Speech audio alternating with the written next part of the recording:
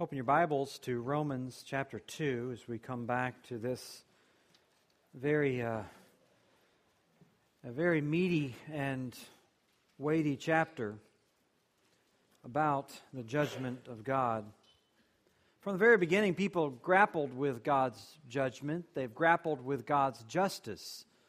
They've grappled with His right to judge and the kind of judgment He gives. You remember even Cain, having just killed his brother, faced God and His judgment, and upon that judgment, when it's declared, Cain responds with a complaint, "My punishment is greater than I can bear." Cain really starts a whole line of people, a whole history of people who have complained about God, complained about His judgment, complained about His unfairness, complained about their punishment, complained about what will be their punishment, or whatever it might be, calling into question God's justness, His fairness, His goodness. When tragedy happens to others, or more likely when trials or misfortune come in their own life, people question. They question the way God deals with them. They question the way God deals with others. Even Job, unfortunately, was drawn into this. Job, goaded by his friends, was led to his own complaint. He says, "Though I'm in the right, I cannot answer him. I must appeal for mercy to my accuser. If I summon him and he answer me, I would not believe that he was listening to my voice. For he crushes me with a tempest and multiplies my wounds without cause. He will not let me get my breath, but fills me with bitterness. If it's a contest of strength, behold, he is mighty. If it's a matter of justice, who can summon him? Though I'm in the right, my own mouth would condemn me. Though I'm blameless, he would prove me perverse.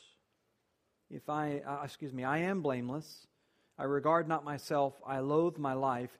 It is all one, therefore I say, He destroys both the blameless and the wicked. When disaster brings sudden death, He mocks the calamity of the innocent. The earth is given into the hand of the wicked. He covers the faces of the judges. If it's not He, who then is it?" So here's Job. He says, you got all this calamity, you got all this difficulty, you got all this injustice, and who's the one covering the eyes of the judges? It's the Lord. Who's the one who is dealing unfairly? Who's the one who's dealing without an even hand? It is He says.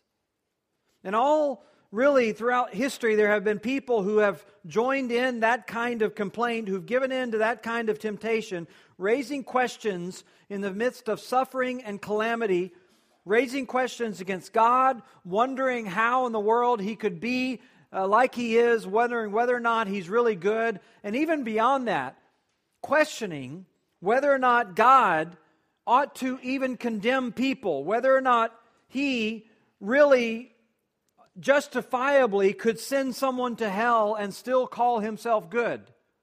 People have questioned and complained against God's justice.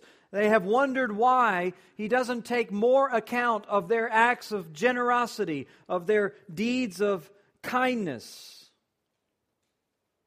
They wonder even how He could judge people who seemingly are so innocent because they've never had a chance to hear the truth.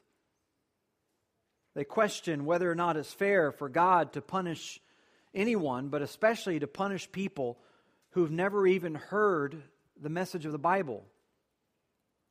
Why doesn't God just save everyone? Why does God punish so many? And when He punishes them, is it right for Him to consign them for eternity to hell? Is that fair? Is that right? Is that just? You hear all kinds of questions like that in society. While certainly they need an answer on many different levels, we could answer just a few of them from our passage this morning, from Romans chapter 2, where Paul grapples with this very question. And he takes the same track as Moses, who, along with anyone else, is certainly saddened by the judgment of God, but understood it's not his place to question God. It's his place not to be angry with God, but to affirm Him. Moses declares in Deuteronomy 32, His work is perfect, for all His ways are justice, a God of faithfulness and without iniquity, just and upright is He. Or Abraham says in Genesis 18, shall not the judge of all the earth do what is right? Those who take issue with God's punishment, those who take issue with His judgment of sinners, His condemnation, whatever it is, they want just the opposite, ironically. They don't want a God who is faithful. They don't want a God who is upright. They don't want a God who is just, and they don't want a God who is without iniquity. They want a God who's very much like themselves. They want a God who in some way is uneven. They want a God who has some shifting standard, some sliding scale. They want a God who would show some level of arbitrariness rather than rigidness. A God who is unfaithful to His own decrees and laws, or a God who cares so little about what is right and what is wrong that He never gives laws to begin with. Well, God's neither of those. In fact, the law isn't just an act of God, it's a reality of His being. And judgment isn't simply an act that God can or cannot engage in. It is part of who He is. God can no less stop from judgment or withhold judgment than you and I could withhold breathing and still survive. It's not so much, the law is not so much a creation of God as much as it is a revelation of who He is, a declaration of who He is. He hates what is not right. He hates what is not just. He hates what is not true. He hates what is not faithful. And for Him to be God, He must hate all evil, all injustice, all that is not right. And for Him to be right, He must punish it. In legal theory, the phrase for centuries has been put this way: Judex damnatur cum nocens absolvitur. The judge is condemned if the guilty are acquitted. So God's got a simple choice. Either we're condemned or He's condemned. Either we're guilty or He's guilty. His act of judgment is fundamental then to His character. He's not the guilty one, we are. And His judgment, in order for it to be consistent with His character, it must be absolutely objective, absolutely lawful, absolutely justifiable, absolutely impartial. If you remember, this is sort of the centerpiece of Paul's argument here in chapter 2. In verse 11 particularly, he says it very succinctly: there is no impartiality with God. This is a passage that focuses on the impartiality, on the rightness, on the fairness, on the validity and the legitimacy of God's judgment. That it will not be uneven and it will not be arbitrary. And all of it sort of driving to the ultimate conclusion in chapter 3 that every mouth will be stopped, every excuse be done away with, and every person be held accountable to God. The whole world accountable to God, as he says in 3:9.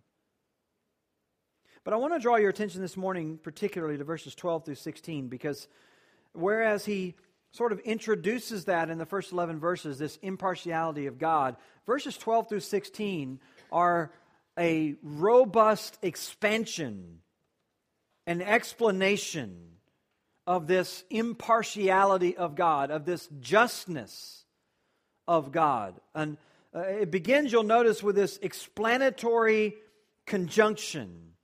The word for, or the word because, some indication that he's going to expand or explain this idea of God's impartiality and God's fairness. a defense of exactly how God's justice is perfectly impartial, perfectly fair, perfectly just. And he's going to justify God's judgment really on three essential principles. These three principles that establish that God's judgment of all mankind will be the most fair, the most just, the most pure judgment that ever could exist. The principles are simple, but they're vital. And the first one is simply this, that God will judge us by what we do. He'll judge us by what we do. We've already sort of touched on this point.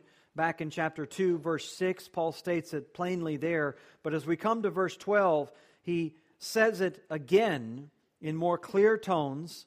For all who have sinned without the law will perish without the law, and all who have sinned under the law will be judged by the law.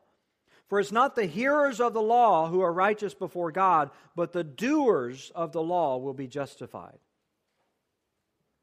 Well, see, we like to judge people.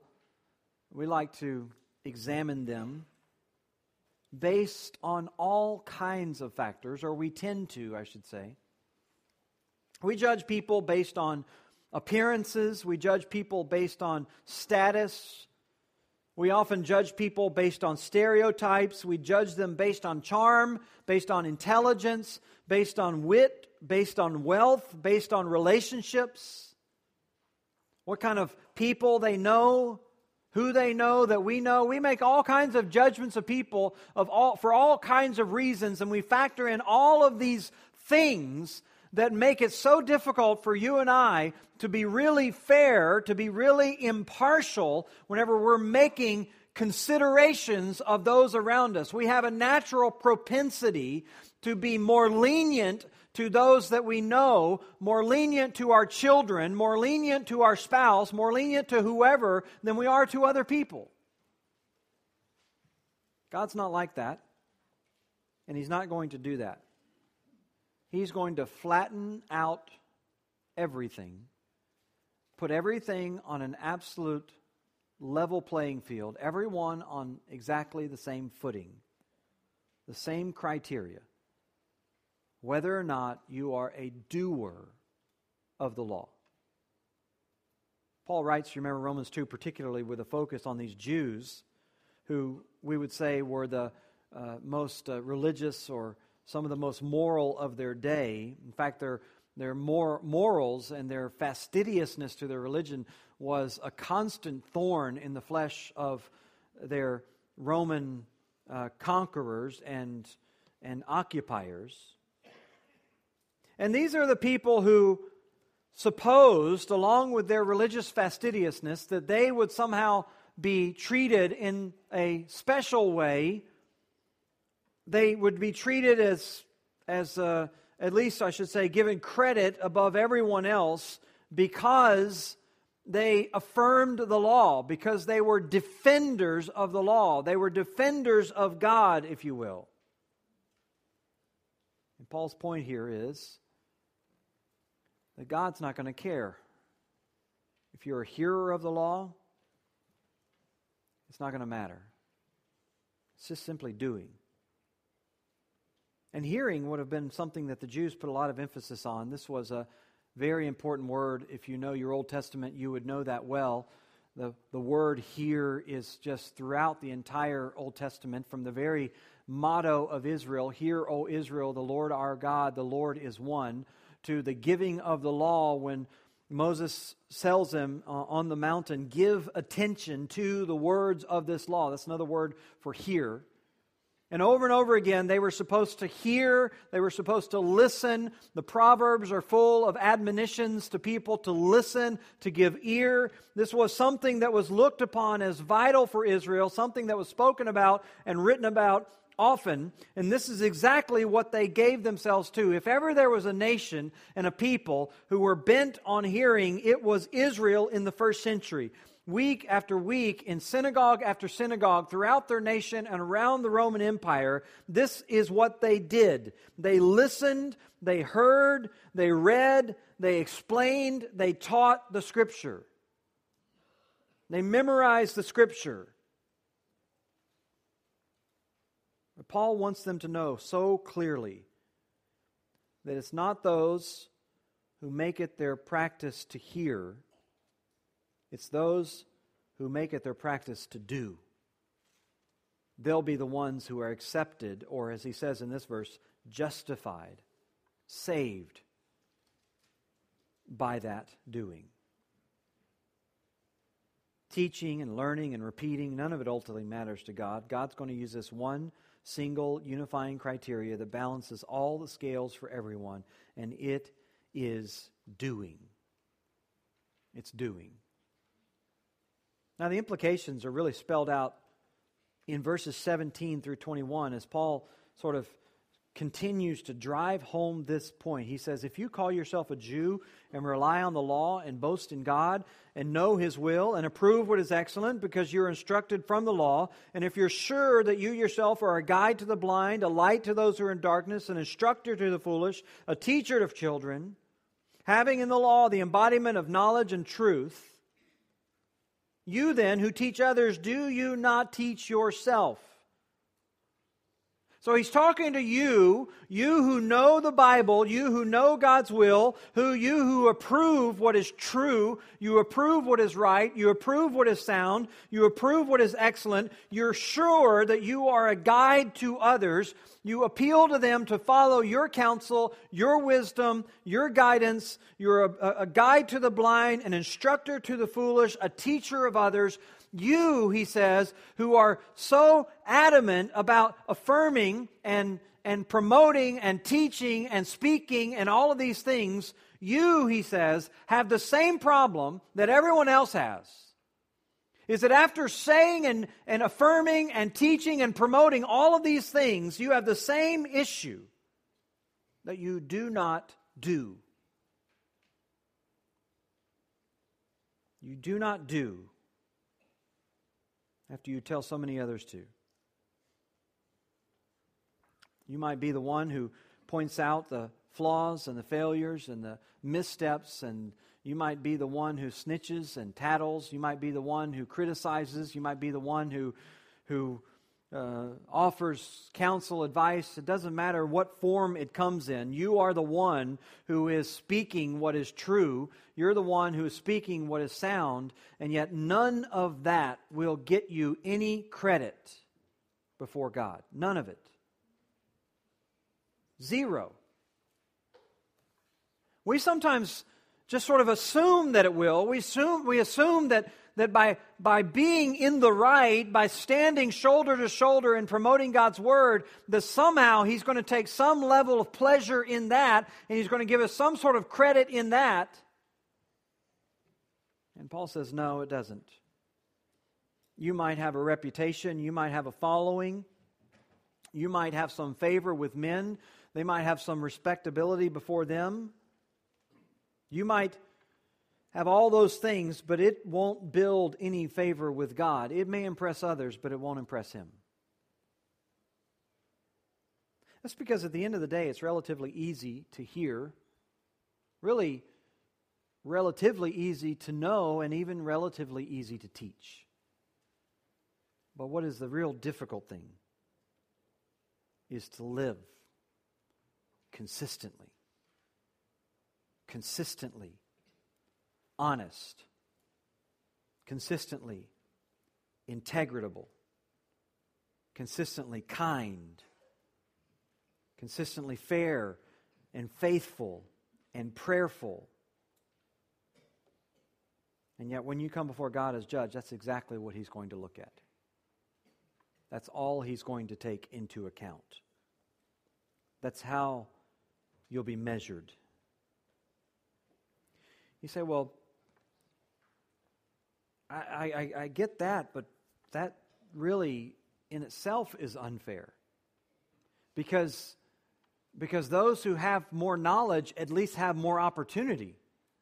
Those who have more knowledge at least have more of a chance to obey, and more of a chance to comply, more of a chance to do. Because at least they know what they're supposed to do. And so when God says He's going to judge us according to the law, whether or not we're doers of the law, that can't be fair. That can't be right. Because not everyone gets to hear the law, not everyone gets to understand the law at the same level. Well, that's Paul's second principle in establishing the justness of God. Not only that He's going to judge us according to what we do, but also according to what we know. The standard of doing, in other words, will be measured according to the standard of knowing. He says in verse 14, when the Gentiles who do not have the law, by nature do what the law requires, they are a law to themselves. Even though they do not have the law, they show that the work of the law is written on their hearts. Paul, of course, would have known in his own day that there were many, even in his own day, who had never heard the law. He would have understood there were many throughout history who had never heard the Bible.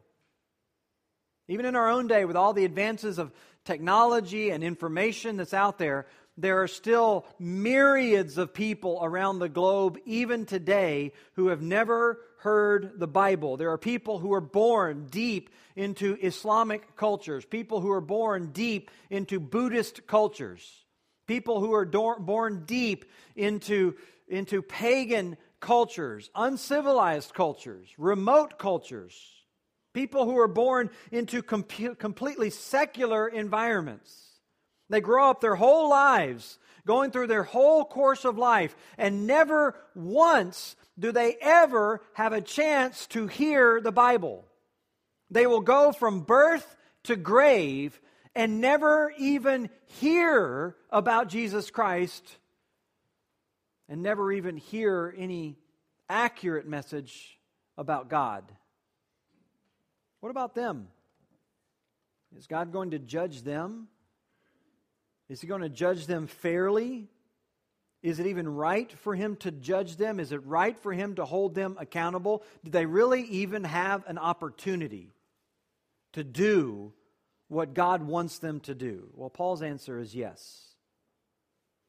Because all those people who do not have the law, who do not have the Scripture, do not have a chance to hear the gospel, Paul says they show the work of the law written on their hearts by instinctively doing the things that the law requires. He's not suggesting they do everything the law requires, or even that they desire to do everything that's written in the Bible.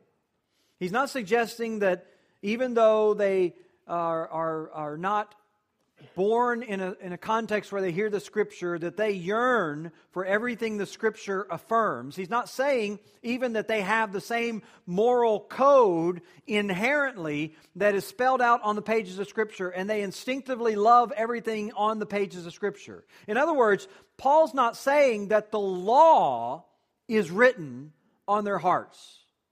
He couldn't say that because that is the work of the Holy Spirit in regeneration.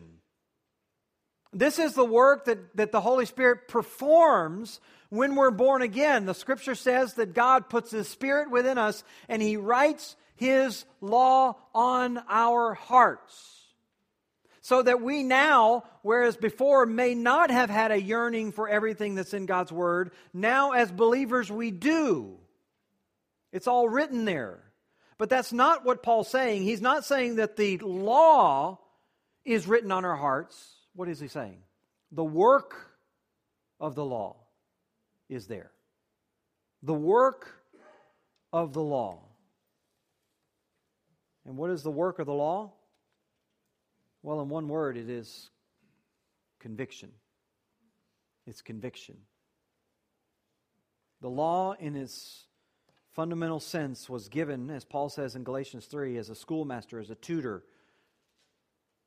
And its primary purpose, he says in that chapter, is to imprison everyone under sin. It is given to imprison everyone under sin.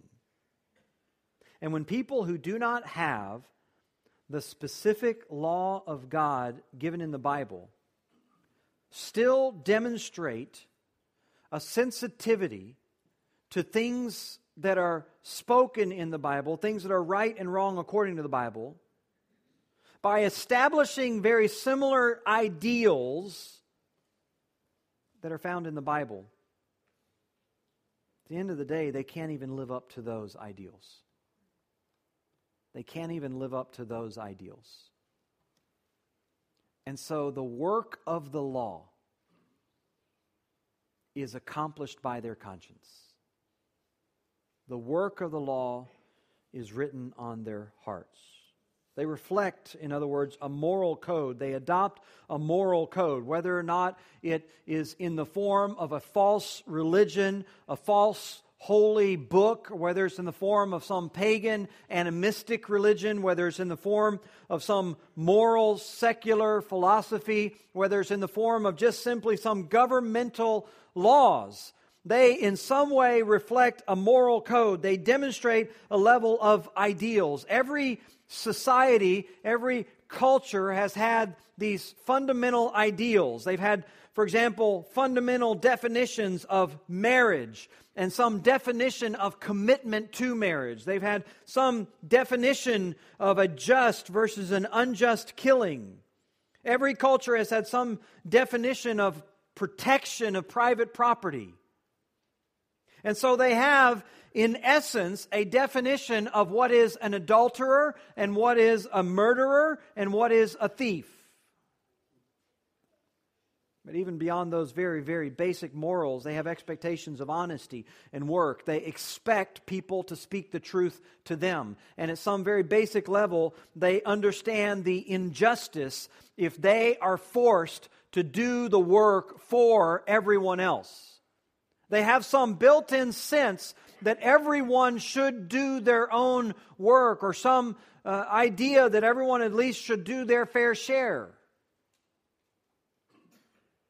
And so they have these sensibilities, they have these morals, these ethics at different levels in different societies, civilized and uncivilized. And the question is, where does all that come from? Where does all of it come from? Where do all those moral codes come from? And why do they have so many fundamental things in common with God's law? Well, Paul says it is by nature. It is by nature. And more particularly, it is by conscience. It is by conscience. God has built it into them.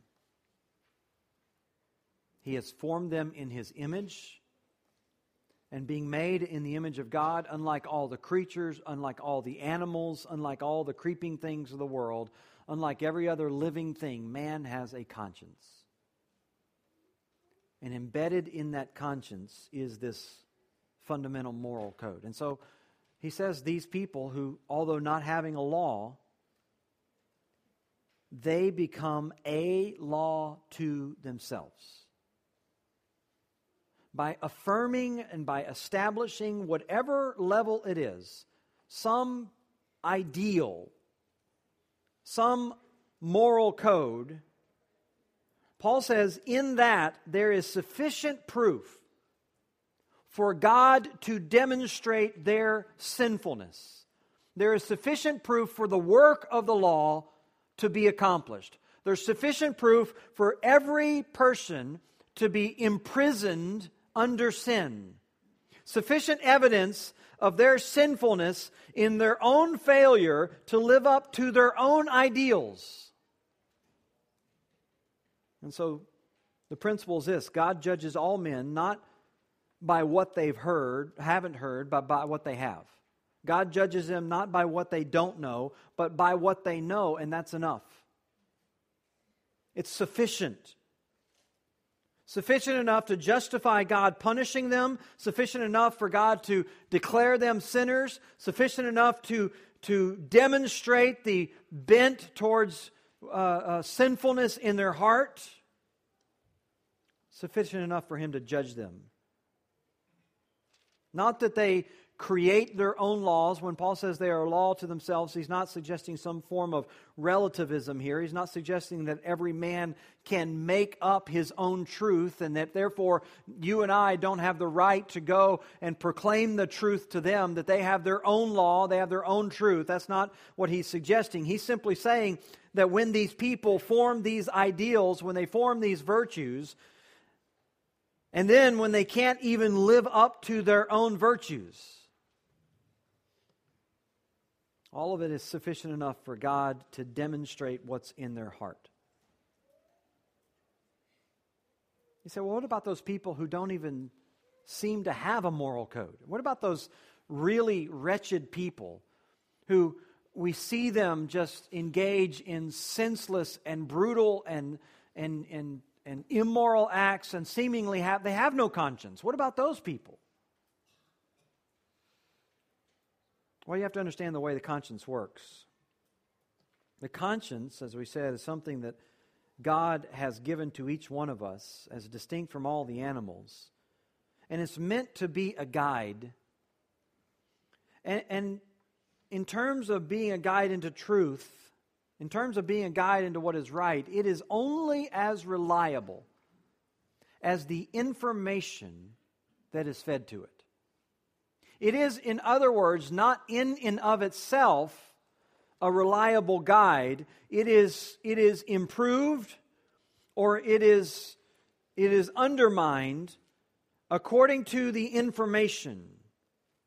If it has good information, if it's well informed, then what takes place is the conscience constantly measures your actions according to what it knows to be right. And when we deviate from what we understand, our conscience is afflicted. It's afflicted, it brings pain, it brings suffering. In some cases, it's mental. In some cases, as David says in Psalm 32, it even became physical. As we know even today, that anguish in the mind releases certain chemicals into the body and can bring even pain, physical pain. His joints and bones hurt. On the other hand, if the conscience has bad information,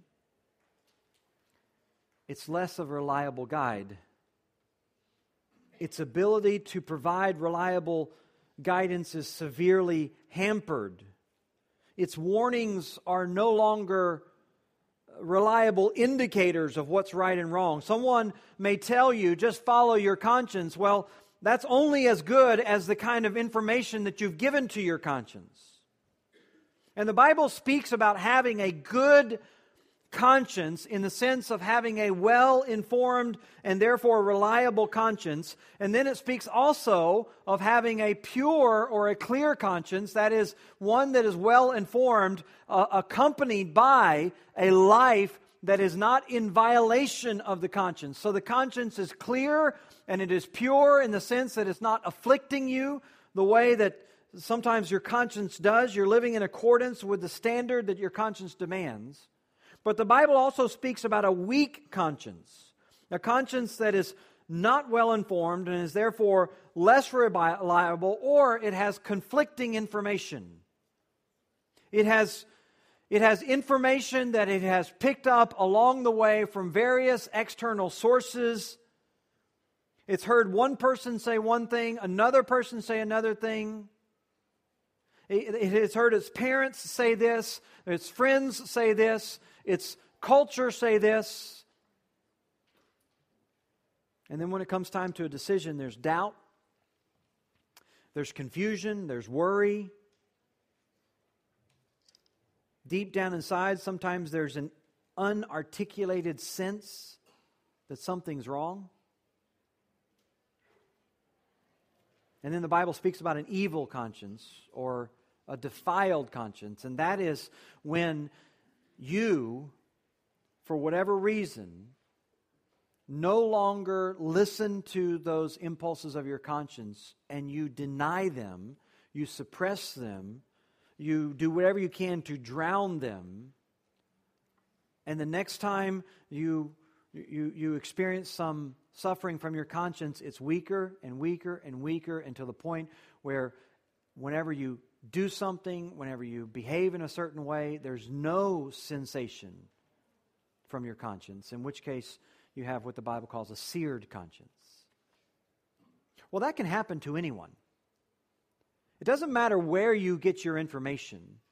You can get your information from the Bible. You can sit here week after week after week, and you can hear the Word taught. You can hear it from your parents. You can grow up in a Christian home, and you can just turn off the conscience. And every time it tells you not to do something, you can deny it, and you can go your own way, and the conscience becomes weaker and weaker and weaker, and you just go out there less and less sensitized to what it's doing, and pretty soon your conscience is not even an issue anymore, and you are capable of doing all kinds of horrific acts. Or in some cases, people grow up in a context where their conscience is weak, where it's poorly informed, where it's sending them all kinds of mixed signals, where they try to follow their conscience in one avenue and then they turn around and feel immediately guilty for doing it. And then whenever they are doing something else, they feel somehow abused or somehow misled, and so they're dealing with the confusing signals within their own heart and mind. And so what they do is they just sort of back away and try to turn off all the noise. Just try to forget about what feels right and wrong, forget about what might be right and wrong, and just go out and live for the moment.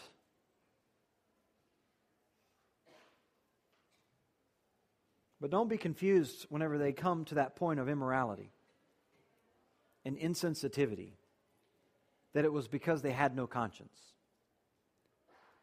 It was because when their conscience did speak to them, they denied it, they suppressed it. They had some internal battle going on. There were still fundamental times whenever they wanted to engage in a conversation, they wanted to engage in a friendship, they wanted to engage in an activity, and something inside of them was telling them deep in their heart, you shouldn't do this, and they ignored it. Whenever they felt like they needed to show some act of kindness or they needed to do something right, and they just chose to go their own selfish way, they just ignored it. Or even seemingly when everyone else around you says something's okay and you sense that it's not okay, and yet you go ahead and you do it. And you just sort of blow past the debate that's going on in your mind. As Paul says there in verse 15, our conflicting thoughts accuse or excuse us. We wrestle with things. Sometimes we defy those feelings of our conscience and we go ahead and do them anyway. Many times people don't even know that we're struggling in our heart. Our parents, they don't know that we're struggling in our heart. Our spouse doesn't know that we're struggling in our heart. Our friends don't know that we're struggling in our heart. But there's a battle raging in our minds. We have a desire to go do something, and yet our heart is telling us it's not right. And so what we do is we just suppress our heart, deny our heart, and we go ahead and do it. And all of that, at the end of the day, all of that, Paul says, that's a law to itself. Whether or not your conscience is informed by the Bible or not, whatever moral ideal that you set aside over and over and over again is plenty sufficient to demonstrate how worthy you are of punishment, which really is the third principle that establishes the justness of God's judgment. And that is the fact that He will judge us not only by what we do, and not only by what we know, but also by what other people don't know. You see, there's all kinds of things, as I said, that we take into account, all kinds of things that we would judge a person by, but one thing that we can't see is all of that raging battle in people's hearts. One thing we can't see is all the times that people just absolutely deny their conscience and go ahead and do what they want to do. All the times they wrestle through the guilt and the shame and go ahead and follow a path of disobedience. Even when other people don't know, Paul says God knows. And in verse 16, he says, on that day, the day of judgment, when according to my gospel, God judges the secrets of men by Christ Jesus. See, God sees your actions, but He also knows what goes on in your heart. He sees your actions, but He also knows everything you know. He knows what you understand to be right and what you understand to be wrong, and He knows every time you choose the wrong. I was thinking about this week with all of the riots going on in Baltimore and all the discussion about the justice and the injustice and the crimes that were committed there. And I read one headline about the officers who were charged with murder in manslaughter in this case. And one of the headlines said this, literally, quote, "To win convictions, prosecutors must get inside the heads of the officers," end quote. Well, let me tell you, they'll have a hard time doing that. They'll have a hard time moving beyond speculation or maybe some low level of probability. Because there's only one person that can get inside your head. But He will. God will. And He'll know every motive, and He'll know every misstep beyond what your conscience tells you not to do. He'll know every time that you step forward in rebellion. He'll know every act that you did against your own moral code. He'll know everything that you did against what you knew was right, what you knew was wrong. He will know all of it. He'll judge the secrets of all men by Christ Jesus. Literally, you'll stand before Christ, and God has appointed Him as the judge of all men. Jesus says, all judgment has been given to me. And Paul says, all of us will be judged by Christ Jesus. You know, the good news is that not only is He our judge, but the Bible says He's also our substitute.